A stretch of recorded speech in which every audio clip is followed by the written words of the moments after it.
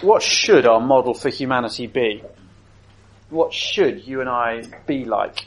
Because the thing is, when I look inside, I see quite a confusing picture.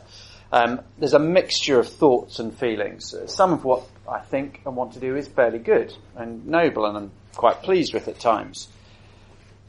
But other times it's pretty shameful. I mean, can you imagine what it would be like if this weekend we arrived and as you walked through the front door, they sort of presented you with this shoulder pack with a massive screen above your head and these electrodes. And what happens is every thought in your mind, every thought in your heart and your mind was immediately transferred and appeared broadcast in real time on the screen above your head for everybody else to see as we wandered around.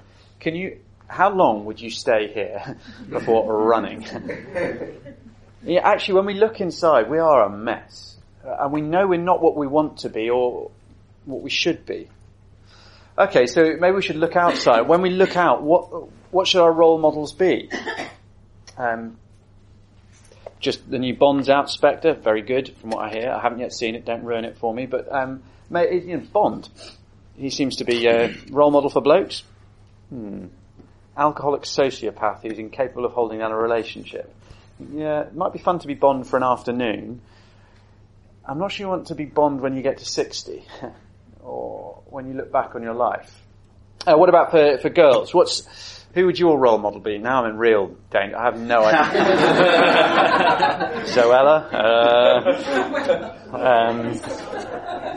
What's her chops? Gwyneth Paltrow. Her blog. Everybody seems to have. No. Maybe you need a role model for both. Caitlyn Jenner. I mean, what do we do? Where do you look? How can people as different as all of us find a role model for all of us to follow? I mean, it's ridiculous. Actually, the role model for humanity is not found in here or out there. It's found in one place for all of us, male, female, black, white, rich, poor, educated, ill-educated. It's Jesus Christ. He is our role model. And we'll never understand ourselves or our world or other people properly or our future unless we understand and get our heads around who Jesus is and what he is like. Which brings us to a question, how did Jesus resist temptation? Luke 4 we looked at, he was 40 days in the wilderness enduring the full force of the devil's temptations, the devil's full attention. And yet Hebrews 4:15 declares he was tempted in every way but did not sin. So how did Jesus manage to resist the temptation to sin in what he did and what he said and what he thought every second of every minute, of every hour, of every day, of every week, of every month, of every year, of every decade of his life? And I think that the answer we instinctively go for has to be wrong at this point. Now, we instinctively think, well, he was able to resist because, frankly, he was cheating. He's God. But that would make 1 Peter 2 a nonsense, because 1 Peter 2:21 says, "To this you were called, because Christ suffered for you, leaving you an example that you should follow in his steps. He committed no sin, and no deceit was found in his mouth." How can Peter say Jesus is an example to follow in avoiding sin when he's nothing like us and has a power that you and I can't tap into? It's like telling me to follow the example of Superman in a weightlifting contest. In fact, asking me to follow anybody in a weightlifting contest is a little bit much, but there we go. It's just unfair. He has resources we do not have. But the truth is he wasn't cheating, and this is why we're looking at Jesus for an entire talk in a weekend on humanity. He wasn't cheating because he was, and he is, amazingly, fully human. In fact, Jesus is the most human that anybody has ever been since Adam fell.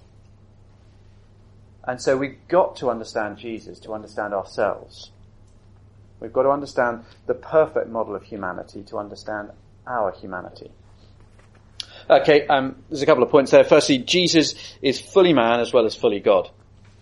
Turn to Hebrews chapter 2, and we'll pick it up as the reading did in verse 5. So Hebrews chapter 2. Now the writer has just quoted Psalm 8 at the beginning there, which we also read. It's a psalm about humanity's glorious role that we were hearing about yesterday. As made in the image of God, we reflect God and we represent him by ruling his world. But the psalm goes on, that's not exactly what we see now. Look at verse 8. In putting everything under them, God left nothing that is not subject to humanity. Yet at present we do not see everything subject to us. The world doesn't seem obedient and submissive to you and to me. But while humanity doesn't exercise the rule that we should have over the world, verse 9, Jesus does. He died our death so that by grace he might free us from death, verse 10. And he himself grew to maturity through suffering, verse 10 to 13. That's a sort of background for the bit I want to dig into, which is 14 to 18. So we don't exercise what we should do in relation to the world. We don't exercise God's rule because we've stuffed up. Jesus, however, steps in and he does. And he dies for us and he grows and he lives. And then 14 to 18. Since the children have flesh and blood, he too shared in their humanity so that by his death he might break the power of him who holds the power of death, that is, the devil, and free those who all their lives were held in slavery by the fear of death. For surely it is not angels he helps, but Abraham's descendants. For this reason, he had to be made like them, fully human in every way, in order that he might become a merciful and faithful high priest in service to God, and that he might make atonement for the sins of the people. Because he himself suffered when he was tempted, he's able to help those who are being tempted. This is what C.S. Lewis calls the grand miracle. And it's more than just Emmanuel. It's not less than Emmanuel, the great word we hear so often at Christmas, God with us. This is not just God with us. This is God as one of us. It's an incredible truth. Verse 14, he shared our humanity. Jesus was and is fully human. Flesh and blood. Like we are flesh and blood. Just in case we've got doubts, verse 17 makes it clear. He was made like us, fully human in every way. Jesus wasn't like a human being or partially human being. He was fully, completely, 100% human being. He even suffered and struggled with temptation, verse 18, like you and like me.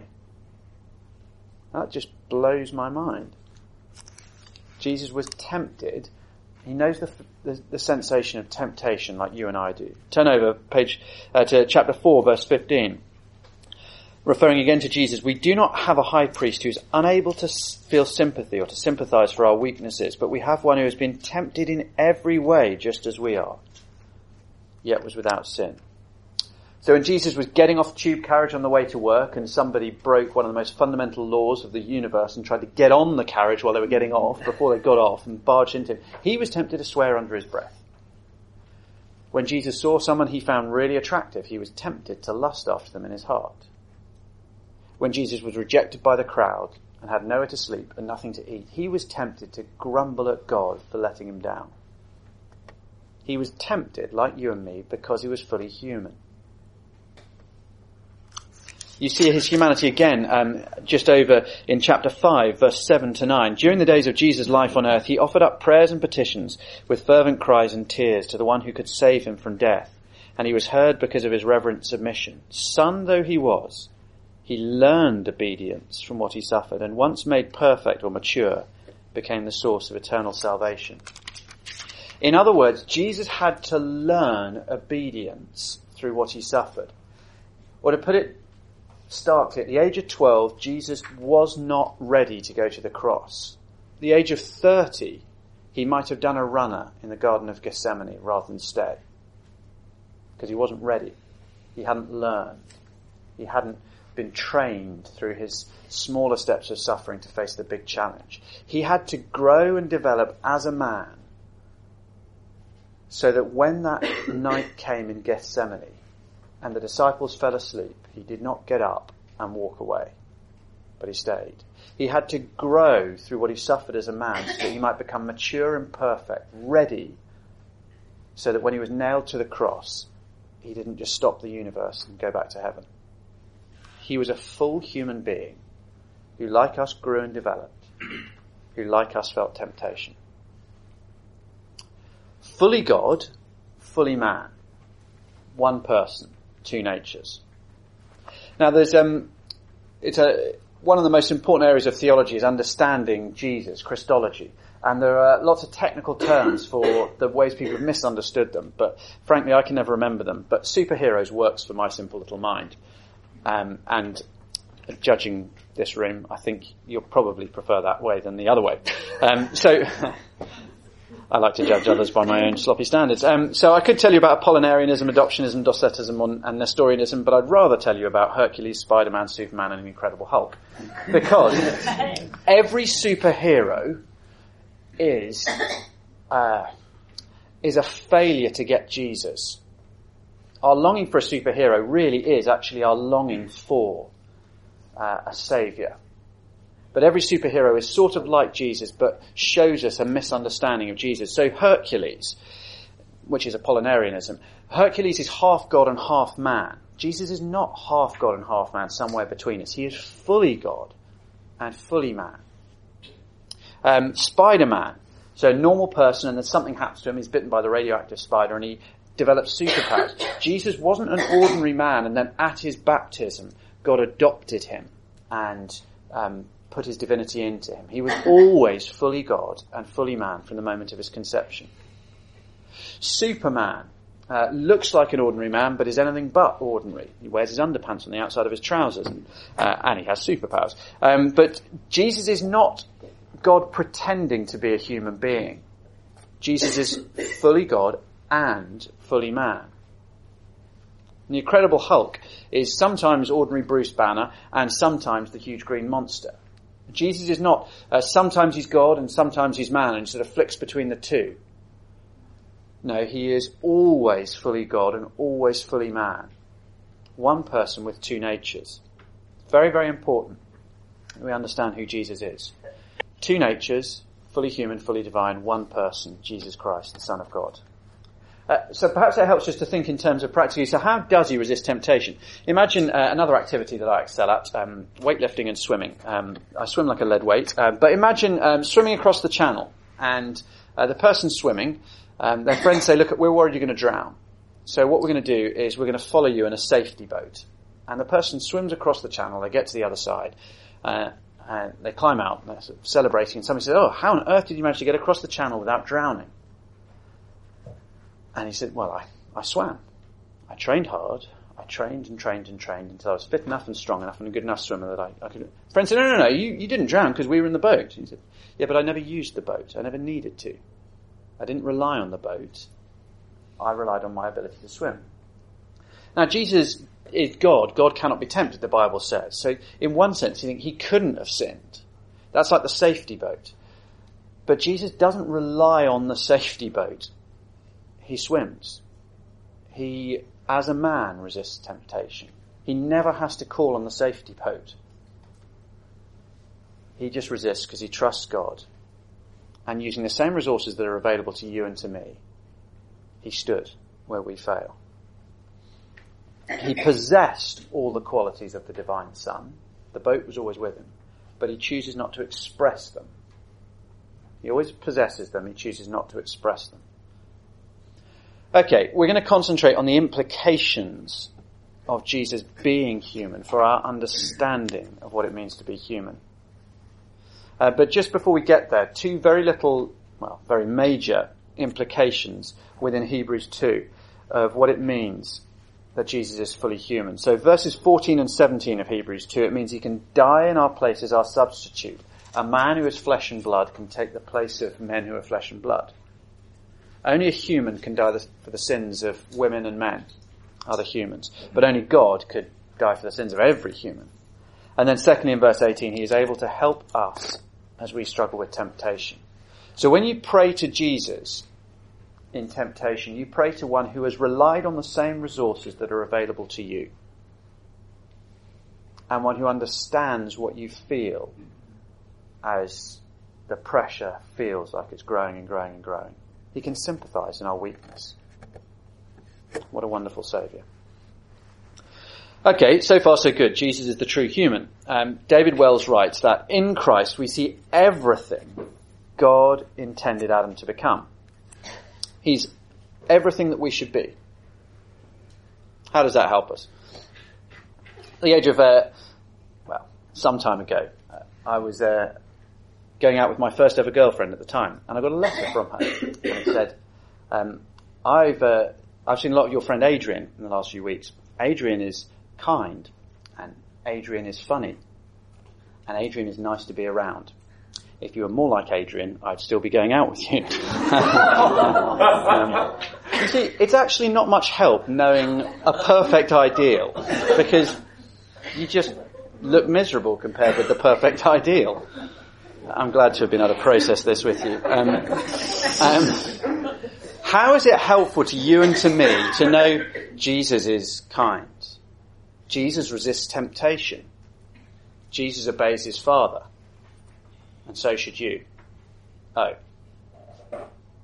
Well, Jesus helps us because he's not just the example of what we should be. He is also the architect's plan of what you and I will be if we trust in him. Or to use biblical language, he is the second Adam. See, Adam was the first Adam. He was the first human. He was our covenant head and representative. When Adam obeyed, all of humanity enjoyed the blessings. But when Adam disobeyed, all of humanity fell. And now every human on this earth is born sharing Adam's stain, his sin, his corruption.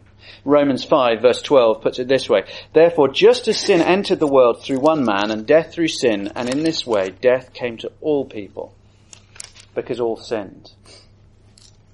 But if we put our trust in Jesus, then our destiny is not tied with the first Adam, in whose image, as we saw yesterday, all humanity is then made, but to the second Adam, Jesus Christ. 1 Corinthians 15:47. The first man, Adam, was of the dust of the earth. The second man is of heaven. As was the earthly man, so are those who are of the earth.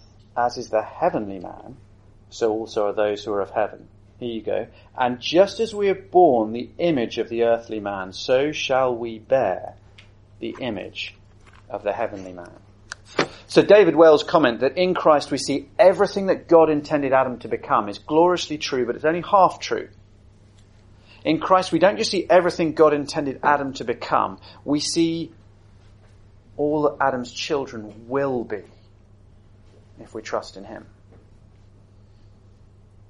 See, the great problem for humanity at the moment is that the best we can do is affirm what we are. You're good, you're wonderful. But Christianity enables us not just to affirm what we are, but to promise what we will be because of who Jesus is. He is the model of what we will be as well as what we should be. And this is where I got quite excited with the oddly titled last point as I prepared the talk. 1 John 3, 1-2, and the irony of Genesis 3:5. Time to concentrate even harder for 5 minutes. Turn down the heating. No, not even no further. 3 questions. Why does Jesus give such odd rewards? Luke 19, 17-19, the parable of the minas. Matthew 25:21, 1 Corinthians 6, 2-3 that we looked at a few weeks ago. We will judge angels and rule the world. Jesus, we're all hoping to retire to a condo in Florida and play golf, or some version of that. Jesus promises that in eternity we won't retire, and so he'll give us who wants more responsibility right now in their life? And yet Jesus says, here, your great reward for serving me is be in charge of 3 cities or 10 cities. Great. Transport, infrastructure, tax. Goodness. Really, I was hoping to retire.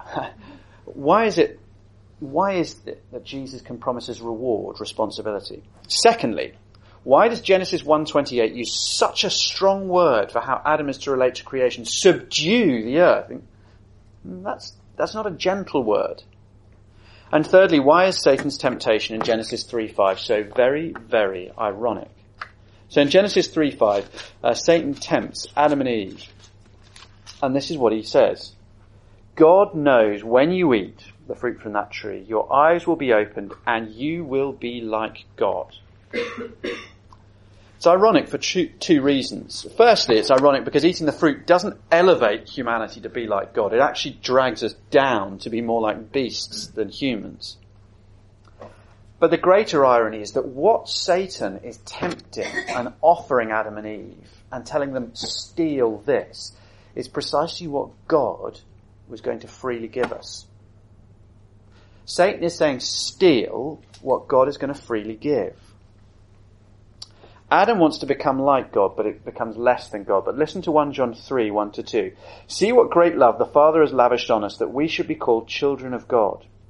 That is what we are. The reason the world does not know us is it did not know him. Dear friends, now we are children of God, and what we will be has not yet been made known. But we know that when Christ appears, we shall be like him, for we will see him as he is. One day, you and I will be transformed and we will become as like God as created beings can be. We will become as like God as created beings can be. That is our destiny. It's the very thing that Adam grasped after, and yet God freely promises it and gives it. Okay, so that's the answer to question 3. Why is Satan's temptation so ironic? What about the first 2 questions? Now, I've got to be careful here. I'm slightly pushing on a little past what is clear to what I think the implications are. I think, at the end of Genesis 2, you've got a beautiful, bountiful garden in Eden. And then outside of the hedge, the topiary hedge of Eden, you have a raw, wild world. It is good, but it is raw, untamed. Not evil, but raw. And humanity's gloriously noble, exciting job is to subdue the disordered, wild world and bring it to the fruitfulness and beauty and bounty and order of the garden. That's why I enjoy the washing up. I take a disordered bowl and bring to it order and calm. It's my little reflection of what God wants me to do.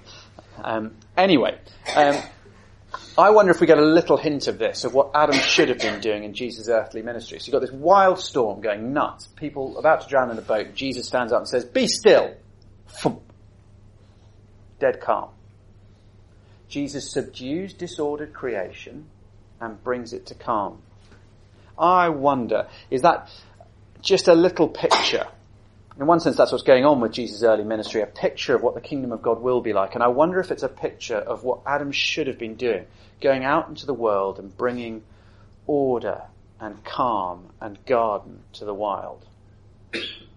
Well, you can understand then why Jesus' rewards aren't a retirement villa in heaven's version of a Florida country club, but rather responsibility to go out into a new creation and to bring order, to rule over it. How exciting. If that is the case, which I think it is, that you and I will spend eternity going out into a raw, young, fresh universe to bring peace and order and God's fruitfulness, to bring maturity to what is ready for us to enjoy. See, that's a job to get out of bed for. It's a job to enjoy. I don't know what you think the most exciting job in the world is. The encouraging news is that it's not too late for any of us. I saw a 43-year-old last week changed his job, and he now has, a 43-year-old Brit has the best job title in Britain. So when he fills in forms, he gets to put under the box, what is your job title? Timothy Peake now writes, astronaut. In the bar after work, everybody's so what do you do? Oh, I'm vice president at this bank. I'm an executive senior vice president. I'm an astronaut. That's just end of, really, isn't it? But actually, that's utterly nothing compared with what humans will do in the new creation. We will rule. We will judge angels. We will go out into the new universe. We will explore it. We will subdue it. We will bring God's order and fruitfulness to it. And that is what Adam should have had and lost. But it is what you and I will have as we're transformed into the likeness of God. So the Bible's vision for humanity is not seen fully in Adam and Eve or in you and me, but only in the new man, Jesus Christ. And this has enormous implications for our understanding of some of the most fundamental issues of life. and pressing matters in our culture, seeing that the model of perfect humanity is Jesus. Now, there are three ways that I think this blows apart lots of our thinking and really cuts against the grain of our culture. Firstly, the single life. Now, Jesus' life was a single life, although I hate that term because it's so stupidly inaccurate. He was single in the sense he wasn't romantically involved with anybody. He never married or had an affair, but he was never lonely. He shared his life with his biological family, and he shared life with 12 disciples that he invested in, with a group of women who often travelled with him and were his support. Luke 8, 1-3 talks about them. And in particular with his three closest mates, Peter, James and John, his best friend on the earth. Jesus was single in that silly sense of that silly word, but he was never lonely. And I think that's a huge challenge in our culture. A couple of weeks ago, there was a stir when a Polish priest in the Vatican stood up and announced himself to the world's press with his partner and said, I'm gay, this is my partner. What was really interesting was his choice of words. He said, I need to come out and say this is happening and this is good, because he said total abstinence from a life of sexual love is inhuman. It's very, very interesting. And there was no pushback in the mainstream media to his definition of inhuman. That an abstinence of sexual love was what he was talking about, is inhuman. We live in such a sexualized culture that was just accepted. And yeah, okay. No one questioned whether having sex is really necessary to a full human life. But if a life without sexual love is inhuman, if a life without a romantic partner is inhuman, then Jesus' life was not fully human.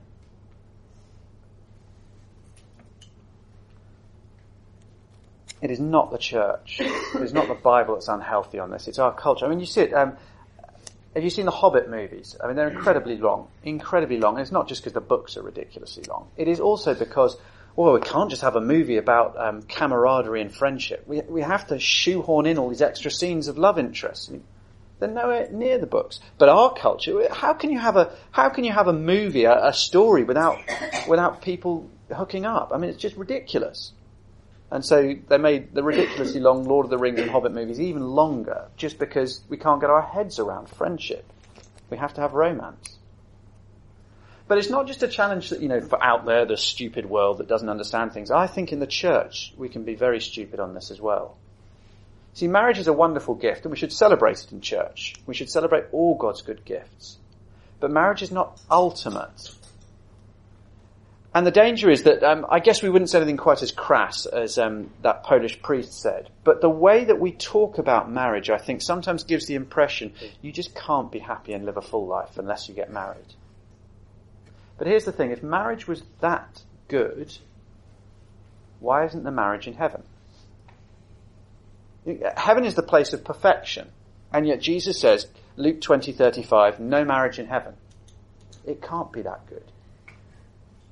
If sex was that good, and heaven is the place of perfection, why is there no sex in heaven? Marriage is just a sign, a shadow, a hint of the glorious reality to come. And so in the new creation, we won't have those things because we won't need them. We'll have the reality, which is so much better. Marriage is good. Celebrate marriage as a church. But let's stop talking as if it's ultimate, as if it's the thing without which you can't live a human life. Singleness is not living half a life unless you want to say Jesus only lived half a life. It's not being left on the shelf unless you want to say, yeah, Jesus is left on the shelf. It's not second best unless you want to say, Jesus' life utterly unfulfilled, bit of a failure. In Jesus, I think it's one of the most wonderful things. We see the single life affirmed as a full life. A life of a man of joy and purpose and fulfillment. Secondly, in Jesus we see the fully human life is the self-sacrificial life.